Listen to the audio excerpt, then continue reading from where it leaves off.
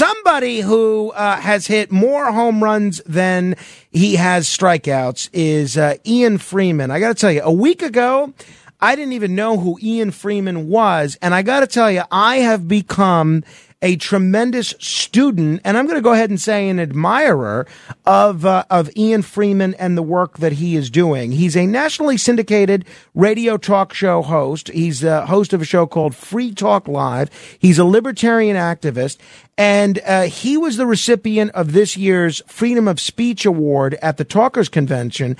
And the publisher, Michael Harrison, called him the greatest champion of free speech that we have. And because he's under federal indictment and house arrest, he wasn't able to come to New York for the conference and receive the award. His speech was read by a co-host of his, Mark Edge. And I got to tell you, even though Ian Freeman wasn't there to deliver the remarks, I found that to be the best speech that I heard the whole night. Oh, the whole day. So in some respects, the best speech that I heard on Friday, including my own remarks, was from somebody that wasn't even there to give it. So let us say hello to the co-host of Free Talk Live, Ian Freeman. Ian, thanks so much for joining me on the radio. Frank, a pleasure to be on one of the biggest radio stations in the whole country. What an honor. Well, the honor is all mine. Now, before we get into your case, which I'm very interested in and still trying to wrap my head around, give folks a little bit of an idea of your background. Now, you moved to New Hampshire to be part of something called the Free State Project. Some of our listeners may have heard about that because it's been talked about on the station before, going back, I think, about 23 years. But what is the Free State Project, and why did you decide to upend your whole life and move to a new state just to be part of it? Well, I grew up in Florida, and I was a libertarian activist down there as a younger man. And when I heard about the idea of the Free State Project, I thought, wow, this is a no-brainer. Libertarians all across the United States are pretty ineffective because there just aren't enough of us. And somebody came up with the idea of, hey, let's go to one geographic area with a small population and concentrate our efforts in that one place. And I said, yeah, I got to be a part of this. So I already had my radio show, Free Talk Live, at the time, and we migrated up here to New Hampshire in 2006. And I wanted to bring my show up here to, be a broadcaster and kind of explain the stories of what was happening here in New Hampshire, all the cool, like, civil disobedience, activism, and the political success stories that we were having, and use my show to kind of be an outreach tool for that project. How, from your perspective, how has the Free State Project worked out? I heard from a lot of people that were a part of this that they were very optimistic about the things that the Free State Project was going to be able to do. They were going to be able to go into a community and just have low taxes and low spending and all sorts of property rights and gun rights and free speech and all more freedom than you could shake a stick at. Has it worked out that way? Well, number one, New Hampshire was chosen as the destination by the first 5,000 signers to the Free State Project. There was this pledge of they were trying to reach 20,000 people who would agree to go to this place, and they didn't know what it was going to be right up front. There were 10 candidate states, and the reason why New Hampshire won overwhelmingly compared to the other options was because it already had a lot of the things that you mentioned. It already has a very low tax burden. It already has tremendous gun freedoms. It's one of the most free places as far as self-defense in the whole country. So it already has an incredibly accessible political system with 400 state representatives, roughly one state rep for every 3,000 or so population. So there were 101 reasons, actually, that the activists chose New Hampshire, and that's there was this list put together by the people that already lived here, and they were just so persuasive. We even made a documentary out of it called 101reasonsfilm.com. You can go there and you can watch it. It's really, really awesome. So we started from a really good place, and then we said, all right, we're going to bring 20,000 freedom-loving people, freedom-loving activists here, and we're going to shore up the freedom. We're going to make New Hampshire as free as it can possibly be, and I think it's been a tremendous success. So has New Hampshire, which was already the live free or die state when the Free State Project began migrating these 20,000 people up there, has it genuinely, in your view, become more free? I know there's been quite a few state legislators associated with this Free State Project elected, but has it actually worked out to increased freedom for the rank and file New Hampshireite? Yeah, I think so. And as you pointed out, that there are right now a few dozen, some say as high as 40 Free Staters, quote unquote. These are people largely who migrated here as part of the Free State Project from all around, not just the United States, but some around the planet, who have become state legislators here. Now, again, that's only about a tenth of the total 400 state reps that we have, but that's enough to break any tie. Right? So any sort of issue that's close, if you don't have the Free Staters on your side, it's not going to pass. And so we of course, in 2017 had marijuana decriminalization. Sadly, New Hampshire is trailing behind most of the New England states as far as cannabis goes. But we did get decrim, which is a good thing. And that same year, we also got concealed carry without a permit, or as they call it, constitutional carry. We already had open carry, but now you don't even have to ask permission to conceal carry a gun in New Hampshire. So we got guns and drugs in the same year. Well, congratulations. It's a winning combination, right? Ian Freeman, the co-host of Free Talk Live, is my guest. Explain to folks your show. You mentioned chronicling some instances of civil disobedience from the time your show started in 2006 to the present day. It's not your garden variety talk show where you pick an issue in the news, give your opinion, and take calls. It's a lot more activist than that, isn't it? It is that. I mean, we do talk about the news and we do take calls. It's an open phone show. We actually started in 2002 and then we migrated to New Hampshire in 2006. So we were in Florida for the first 4 years. But Michael Harrison, I think, described it accurately as a kind of a reality show, because we don't just talk about what we believe, we actually live what we believe, and that's part of being an activist, is you go out there and you put your butt on the line, so to speak. And that has resulted in my being arrested multiple times. I've lost count, probably at least 8 to 10 or something in that range, for all victimless crimes. Produced a little documentary in 2012 called Derek J's Victimless Crime Spree, where one of our co-hosts is arrested 5 times in a year for completely victimless crimes, and it's a pretty entertaining little film which you can watch. Well, give us an example of 1 or 2 victimless crimes that he was arrested for. Smoking pot in the park. That was before decriminalization had happened. That would have been when it was a misdemeanor to possess any amount of cannabis. He tried to walk into a courthouse with a video camera, and they arrested him for that. At one point, they actually, one of the cops knocked him off of his bicycle and arrested him in a completely unnecessarily violent manner. It's a ridiculous movie, and we caught all of it on video. So it makes And how can people see that if they want to see it? Just go to victimlesscrimespree.com or search for it on your favorite video site like YouTube. Now, I learned in a podcast interview that I heard you do that the part of the model for when you and your co-hosts started launching Free Talk Live is that everybody would be paid almost nothing, including you guys. Now, that's right. How did you? Let's put aside the last few years, because I know you've been doing some interesting things with cryptocurrency, which we're going to talk about in a minute. Sure. But how did you make a living while doing this radio show regularly? What was your paying job? How did you pay your rent or your bills? Well, I had been working at was then a company called Clear Channel at the time down in Sarasota, Florida, where I grew up for years prior to the show Free Talk Live being created. So I don't know if I was full-time, but I was kind of like the regular fill-in guy, and I did a lot of board operation and some on-air work as well, and promotions, and wherever it was I could do various different things for the station. I started when I was an intern at 17, and we started Free Talk Live when I was 22. So I already was working in radio, and that's how we got Free Talk Live started. Was I went to the general manager, and we were doing this sort of all satellite station. You guys have full local talk there on WABC, absolutely, all very day proud and all night, of which very is amazing. I was looking at your schedule the other day, and in a lot of places in the country, they don't get that. They get everything in off a satellite. So we came into the general manager and said, "Hey, we're willing to do a local show. We're willing to do it for nothing. Will you put us on the air?" Of course, like I said, we were already working there, so they said yes. So when you moved to New Hampshire, though, you're no longer working for Clear Channel. How were you making money? How were you paying your bills? I had significant savings, from being just good at that over time. I'm good with managing money, and we were able to live very, very frugally and got that done. At that time, we were trying to sell Free Talk Live, sell the advertisements, the slots that we had on the show. It's, of course, very, very difficult in the initial years, but every now and then we got a little bit here and there.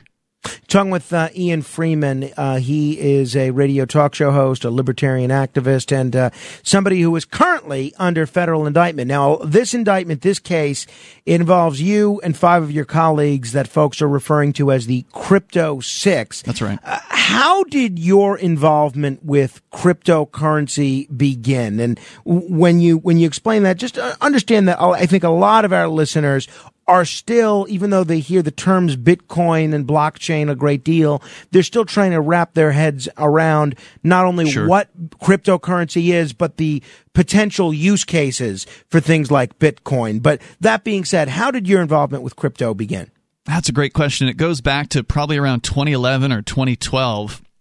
We had a listener call in. I think he was an Australian listener who was telling us about this crazy program called Bitcoin, and we didn't really, of course, catch on at that time, but he talked about it, and he kind of gave some of the basics on it, I guess. And one of our advertisers at the time, a guy named Roger Veer, was listening to the show, and he heard this concept for Bitcoin, this idea of a decentralized form of currency that doesn't involve governments and it doesn't involve banks. It cuts those middlemen out of the picture as far as humans being able to transact value between one another. And he saw the value in that, and he went out and spent, I don't know how much of his money. He was already a successful businessman. That's why he was advertising with us. He had a memory company, like selling computer RAM wholesale. And so that's what he was advertising with us at the time. But he went out and he just dug in for a whole week of his life without sleeping and just did as much research as he could about Bitcoin. And he saw the vision for how it could empower the individual and, again, take that power away from world governments and banks. And he just got hooked on it, and he bought a whole bunch of it when it was probably way less than $1 a piece. And shortly thereafter, he came to us and said, all right, guys, well, I'm buying all these ads from you, but I'd like to pay you in Bitcoin for these ads that I've been buying. And unfortunately, we didn't agree to take 100% of the ad dollars in Bitcoin at that time. It would have been a smart move to do that, but I think I agreed to like 10 or 15%. But that said, we held on to what we did receive, and it's obviously done very, very well with, I think today, even though it's quote-unquote down, it's at over $20,000 Bitcoin today. So around that time that you were getting paid for your ads in at least a portion in Bitcoin, what was Bitcoin going for at that time?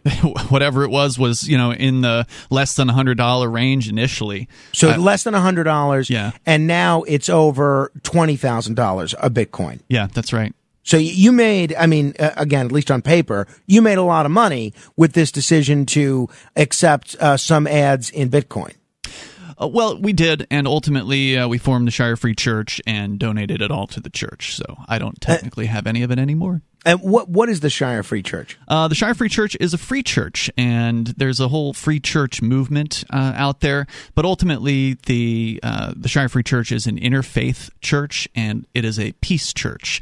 So its mission is to foster peace, and one of the ways that we were doing that was to introduce people to the idea of cryptocurrency, with the thought being that people who get into Bitcoin and other cryptocurrency, for every dollar they put into cryptocurrency, that's a dollar that the government can't touch anymore. That's value that is outside of that system. And that is money that they therefore cannot do things like go to war with and bomb innocent people all around the world. So to me, every single person we can bring over to alternatives like Bitcoin or even gold and silver for that matter, getting value out of the government money, the fiat money, if you will, and putting it into these alternatives was pretty important for a mission. When did your legal problems, and I'm not talking about arrests for civil disobedience or victimless crimes and things like that, but your legal problems related to the current case, when did your legal problems begin? Well, the short answer is they raided our studio in March of 2021 in a 6 a.m. raid where they smashed in the windows of my home studio. And as you mentioned, there were 5 other friends and co-hosts of mine who were also had their homes raided simultaneously at that time. But, in a cold New Hampshire 6 a.m. morning, it was 10 degrees outside. They smashed in multiple windows, flew a drone inside my house. They rolled up a couple armored personnel carriers called Bearcats. One of them had a battering ram on the front that bashed in my neighbor's front door, who was also one of my co-hosts, a man named Nobody. He had changed his name legally in the year 2020 to run for governor, which is a whole other story. But that's how they did it, and there were dozens of armed men and women from various different federal agencies, FBI, ATF, Postal Service, IRS, that came in and took me out. And so armed agents from 4 different government agencies, at least you just named 4, bashing in your windows at 6 o'clock in the morning. That's right. Had they just called you and said, hey, you're going to be arrested today, please come in and surrender yourself, would you have done that? Was there a big need to do this raid at 6 o'clock in the morning? No, of course not. And they could have just knocked on the door at any old time of the day. They certainly didn't need to smash in the door or any of that stuff, bring up the Bearcat. But boys and their toys. I mean, there's probably going to be no liability for them for doing all of that destruction, except for whatever negativity might be revealed about this in the media, which, of course, the media has largely ignored this case. So I appreciate your time tonight. Well, yeah, and that's why I want people to have a thorough understanding, one, that the FBI does this and other federal agencies do this. And right. At least right-leaning media did explore this, and when they took down and raided Roger Stone's home as if he was El Chapo, in spite of the fact that he'd never been arrested before. But I don't think people realize how common it is for these federal law enforcement agents to come in this heavy-handed manner, and I'm putting it as politely as I possibly can, and it's done purely for intimidation when, in many instances, it's really not necessary. And I've seen a lot of nonviolent criminals arrested in exactly such a manner. So let's talk about... No victim, no crime. Let's talk about what you're actually charged with. Prosecutors claim that you ran an unlicensed virtual currency exchange business that handled millions of dollars in transactions over several years in violation of federal law. According to the government, you or Freeman and the other members of the Crypto Six, you guys advertised sales of virtual currency online and operated virtual currency exchange kiosks in Keene, New Hampshire, and elsewhere. Is that true?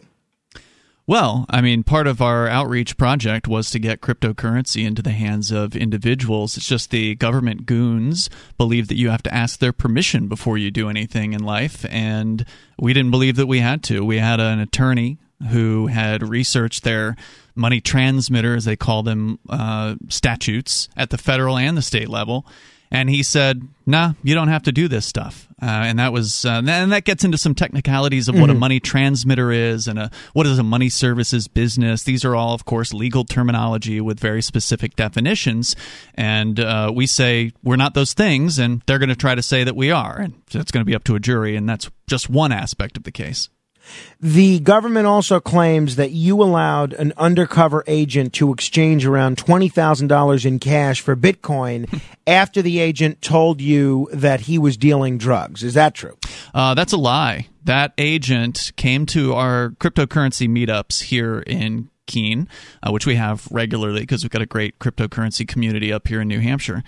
And he came out, he had purchased some Bitcoin, and this is how they always do this, Frank. They've done multiple takedowns of Bitcoin sellers all across the country. I was already familiar with multiple other cases where what they do is they send in an agent, he makes some regular buys, no problem, everything's fine, and then the agent will say something like that he's a Russian heroin dealer, or in this case he was from Belarus, but he said I sell heroin, and then they'll ask you to buy Bitcoin again. And at that point I told him, no, I can't sell to you now that you told me what you do is illegal. That's textbook money laundering right there to agree to something like that. And so, of course, my red flag had gone up as soon as he said what he did. I'm like, oh boy, this guy's probably a federal agent. But whether he was or he wasn't, I wasn't going to sell him any Bitcoin. So what he ended up doing was he went to the Bitcoin vending machine in town and used that, and they're claiming that was money laundering. It's ridiculous. So the government also claims that you and the other members of the Crypto Six used personal bank accounts and accounts in the names of, quote, purported religious entities to conceal the nature of your business, and then directed customers to falsely report that they were donating to churches or buying rare coins, not purchasing cryptocurrency. Is that true? Well, those are very interesting allegations, and I guess they're going to have to try to prove those in front of a jury. There's plenty of people who would tell you that Bitcoin is rare. There are only going to be 21 million Bitcoins available. And, if you look at the number of millionaires in the world, I've heard estimates that there's something like 40 million millionaires. I don't know if it's true, but let's just accept that as true. If there's 40 million millionaires, then if they all want a whole Bitcoin, they can't all have a whole Bitcoin. So, by definition, we're talking about rare coins. So if they're going to try to claim that was a lie, then that's going to be a very interesting case. Basically, what they're saying is if you say something to a bank that they don't think is true or not the whole truth or whatever, that you should spend 30 years in prison for that, even if it wasn't intended to try to, bilk the bank. Generally, when you look at a wire fraud charge, it's someone trying to scam somebody out of some money. In our cases, in every single case, and there's like more than a dozen charges of so-called wire fraud, there's not a single allegation of anyone losing money or any of us trying to actually scam somebody or a bank or whatever out of money. These were all just our accounts that we were using for what we believed to be completely legal purposes. So you're charged with wire fraud, you're charged with money laundering, you're charged with operating an unlicensed money transmitting business, and you're charged with conducting a continuing financial crimes enterprise. I'll be honest, I've read the indictment. It's difficult for me to wrap my head around beyond the federal agent aspect of it, where, I guess I could see how that's money laundering if their version of events is true. But it's difficult for me to understand exactly what the crimes are that you've committed. But if you're convicted, what kind of time are you facing here on these charges? Well, I don't know what all the sentencing guidelines are. There's a very complex sentencing book that's like, 1,000 pages or whatever. And so, it all depends on what sort of other things you've been convicted of in the past and what kind of money was involved and what all you get convicted. But ultimately, the maximum could be 420 years in prison. Now, again, I have a very light criminal record with no actual violent crimes, with just some minor civil disobedience arrests, so probably not going to be that. But the one continuing financial crimes enterprise charge does have a minimum of 10 years on just that one charge. Why do you think, it sounds like you clearly don't think you broke the law. It sounds like you had an attorney that advised you as to exactly how you were going about this. Why do you think you were targeted for prosecution and for arrest by the federal government? They have been, and this is the longer version because I told you, we got raided last year, but they've been investigating the Free Staters here in New Hampshire, specifically those of us in the Keene area, since as far back as 2005. The lead agent in this particular case is a man named Phil Christiana, and he works out of the Boston FBI regional office. And he had been knocking on people's doors within the Free State Project community here in Keene as far back as 2005. In 2012, I think it was, he had my co-host arrested back then for selling cannabis here in Keene. So he had the local cops arrest him, and then he tried to flip him into an informant and get him to wear a wire into the Keene Activist Center. My friend refused to do that, and so they prosecuted him fully. He faced up to 100 years in prison for selling cannabis, ultimately going to trial and being found guilty. Luckily, he was only sentenced to 1 year on that particular count, but he went and he served that year rather than wear a wire on us to try to, reveal whatever the feds think was going on in the Keene Activist Center. So this very same agent, it was the main agent behind the Crypto 6 case as well. So this guy's been absolutely obsessed with the Free State Project and trying to find something criminal that people here have been doing for just about almost 2 decades now. So your current legal status is you're out on bail and under house arrest, right? Yeah, I'm on what's called curfew. Initially, I was on a very restrictive house arrest where I had to ask for permission for any time I wanted to go grocery shopping or something like that. And I've got an ankle monitor on, for instance. It'll alert my probation officer if I leave the property. But now I've got a curfew, which means that I can kind of just go as I please as long as I'm out after 9 a.m. and back before 11 o'clock. There's also various other restrictions on me. I can't use cryptocurrency in any way, shape, or form, which really sucks. There's so many different things I can't do basically under these restrictions. I've got monitoring software on my computer and my cell phone, so it's crazy.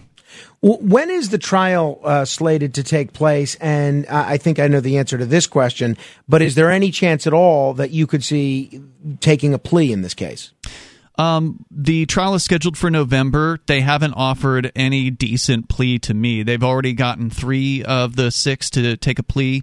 At this point, sadly, they're pleading to, I think it was 1 or 2 of the 3 of the 6. 3 of the 6 have pled to 1 count of wire fraud. And, of course, that's really sad because, they didn't commit fraud. They didn't defraud anyone. There's not even an allegation of any financial loss in these cases. But the reason they took these plea deals was because the feds are doing what they do to everybody, which is they load you up with a bunch of really scary charges, and then they come back at you and say, well, we're going to bring more charges against you unless you take this plea deal and you agree, that you did this thing that they didn't actually do, but they said they did, and for the purpose of just trying to get out from under all the weight and all the pressure. And I don't blame anyone for cracking under that pressure. It is a scary thing that when these psychopaths come after you. So that's what happened to 3 of the 6. One of them, thankfully, she had her charges dropped completely in her case. So there's only 2 of us remaining that are going to trial. And whenever I've talked to people involved in very high-profile cases, which yours is, their lawyers are so often trying to get them to refrain from commenting publicly, lest they say anything that might jeopardize their case. You're speaking out like crazy, not only on the radio on your own show every day, but you're doing interviews with Michael Harrison, you're doing interviews with me. Why are you so eager to speak out about this case? Well, first of all, we didn't do anything wrong. We didn't defraud anybody, and the allegations against us are absolutely outrageous. It's pretty clear that we're being punished for our speech. We've always been critical of the federal government, specifically of the FBI and the various different corruption when it comes to police all across the country. So, we've got big mouths. We certainly aren't afraid to use them, and again, we don't believe we actually committed any crimes here, so we're gonna leave it up to a jury to make those decisions. And lastly, in your remarks, in your speech, which unfortunately you were not able to give in person at the Talkers Convention, you talked about how easy it is for people, and talk show hosts specifically, but people in general, to stand up for free speech that's popular. But it's a lot more. If people aren't speaking out for folks like Julian Assange and others that are seeing their work for free speech essentially criminalized, they're really not for free speech. I'm wondering if you can speak to the Assange case specifically and the issue of speaking out for unpopular free speech in general. Sure. Well, of course, unpopular speech is what needs to be protected. That's why the First Amendment exists. You don't need protections for speech that's popular. And Julian Assange is probably the most important character in all of the world as far as press freedoms are concerned. The man has been literally imprisoned for roughly the last 10 years. Even though most of those years he was in an embassy, he wasn't there by choice. He was there because he was trying to avoid a worse situation, which he's now in. I believe he's in the Belmarsh high security prison in the UK, awaiting potential extradition to the United States, a country that he's never even set foot in, mind you, that wants to extradite him for revealing the truth. Revealing the truth about what the U.S. military, among other things, and politicians, Hillary Clinton, etc., were up to. And the government doesn't like the truth. So they're coming at him with, I think, 170 years behind bars, the rest of his life, if he's extradited. Ian, I have to end it there. I hope Sure. we can talk again. Please keep us Anytime. posted on your case. And if people want to listen to Free Talk Live, they can go to they can go to your website, freetalklive.com. Thanks, Frank. Thanks very much, Ian. Anytime. If you want to comment on any portion of our conversation, you can give me a call. 1-800-848-WABC. This is The Other Side of Midnight. Straight ahead. WABC. 800-848-9222. Olivia is calling from Arizona. Hello, Olivia. Hey, so I called about Ian Freeman, Free Talk Live, and plea deal. And real quick about inflation, it doesn't feel like 8.2% to me. It feels a lot higher than that. But I'm holding my GameStop stock, so maybe that'll do something someday. I'm so glad you had Ian Freeman on because I've listened to Free Talk Live for over 10 years now, and it's such a great show. They're so pro-freedom, and they live it with their activism, and I've always got different subjects every night: philosophy, spirituality, science, all kinds of cool stuff. And anyone can call in any time and talk about literally anything. And some people, like me, call in almost every night. But about plea bargains, it's so pitiful to me that it's supposed to be that you prosecute people for the protection of society, but they load on these charges that if you took the plea, they're not important. They'll get rid of these other charges, so they're not important unless you don't take the plea. Mm-hmm. And then suddenly they've got all these. And the other thing I wanted to mention is that you have a right to a trial by jury, right? But they found a loophole to get rid of that and say, well, we'll just make it so detrimental to you to take your right that you'll just waive it automatically. It's like they've made a mockery of your right to a trial by jury. Well, you're exactly right. I mean, what a lot of what we see go on here in state and federal cases is what they call a trial tax. They basically go to someone who's charged with a crime and say, look, we'll give you a plea deal where you'll get sentenced to 10 months in prison. You'll be out in a halfway house in 6.5. Otherwise, if you don't, you're going to have to go and hire an attorney, probably spend $400,000 or $500,000. And if you get convicted at trial, after spending a whole lot of time and seeing your reputation ruined, making you probably unemployable, if you get convicted at trial, after you roll the dice and lose, you're going to look at 5 or 6 years in prison. A lot of people don't want to play that kind of trial roulette, and that's how the government avoids going to trial. You meet a lot of criminal defense attorneys these days. Very few of them actually try cases because everything becomes a negotiation over a plea and a sentence. It's really incredibly sad, Olivia. Right, and the judge who works for the government gets to decide which evidence gets admitted into your trial. So it's already stacked against you. And like Ian said, he can't use crypto. I think they might have even seized it. So how is he going to pay his lawyer? A lot of times they seize your assets before you even go to trial. So how are you supposed to pay all these exorbitant financial barriers that they put up? You can't even you don't get to decide what evidence you get to use in court. I remember there was a cop case where they wouldn't allow them to use the body cam footage that clearly showed the police execute someone, and of course he got let off. So it's just a really depressing state of affairs. It really is, Olivia. And thanks for calling. And it's funny you mentioned freezing of assets. Gangsters are difficult people to find sympathetic, right? Because they do a lot of horrible things, and they aren't exactly model citizens, to put it mildly. So it's tough to sympathize with them, right? So that's usually the first people the government pick on, is the people that it's difficult to sympathize with. So what they did with the RICO statute is they have actually made it that they can freeze your assets before you're convicted. The rationale being they don't want you benefiting from your criminal enterprise to hire a high-priced defense attorney and get off on the charges that you're charged with. Now, on one level, the rationale makes sense. But if you go by what's in the Bill of Rights, it makes no sense. It makes no sense.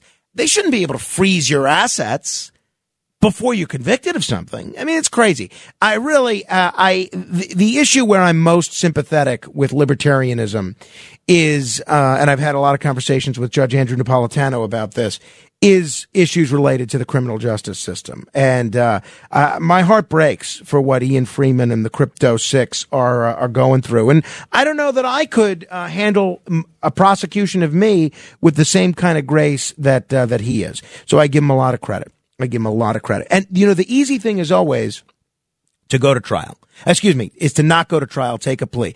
And a fella that I have a lot of admiration for, and again, I don't want to make this a mafia show, that's why we have the Racket Report, but a fella that I have a lot of admiration for is this fella named Tommy Gioli.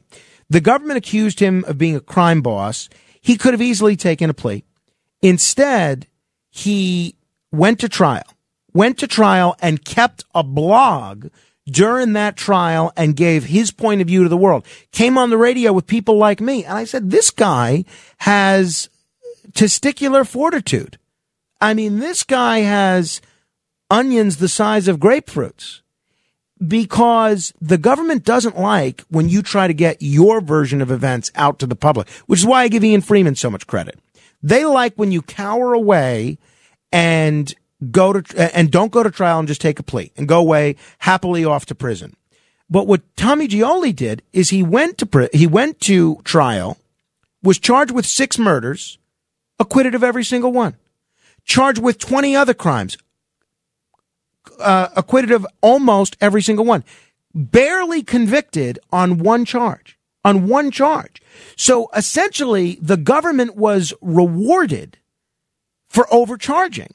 Because and again, I don't want to relitigate the whole trial. It's 10 years old, but this is a textbook example of what the government does. The judge questioned, in the presence of me and the other members of the press, every member of that Gioli jury. And he said, do you agree with the verdict? Do you agree with the verdict? And they went, yes, yes, yes, yes. And there were 2 jurors that had a very difficult time saying yes. They paused a long time before saying yes. But what happened here is the government kept these jurors there for 8 weeks. And the jury was very clear. Not guilty, not guilty, not guilty. But there's so much pressure to convict him on something. So I guarantee a lot of them thought, all right, I mean, we think he's a bad guy. You have all this evidence of him palling around with other bad guys. Even though we don't really think he's guilty, let's convict him of the lowest possible charge. And then bang, the judge sentences you as if you've been convicted of everything. So it is very depressing. And I don't know what the solution is, because, there has been some progress made recently. By and large, it's only gotten worse. And irrespective of who's in office, doesn't matter who's in office, it's just gotten worse.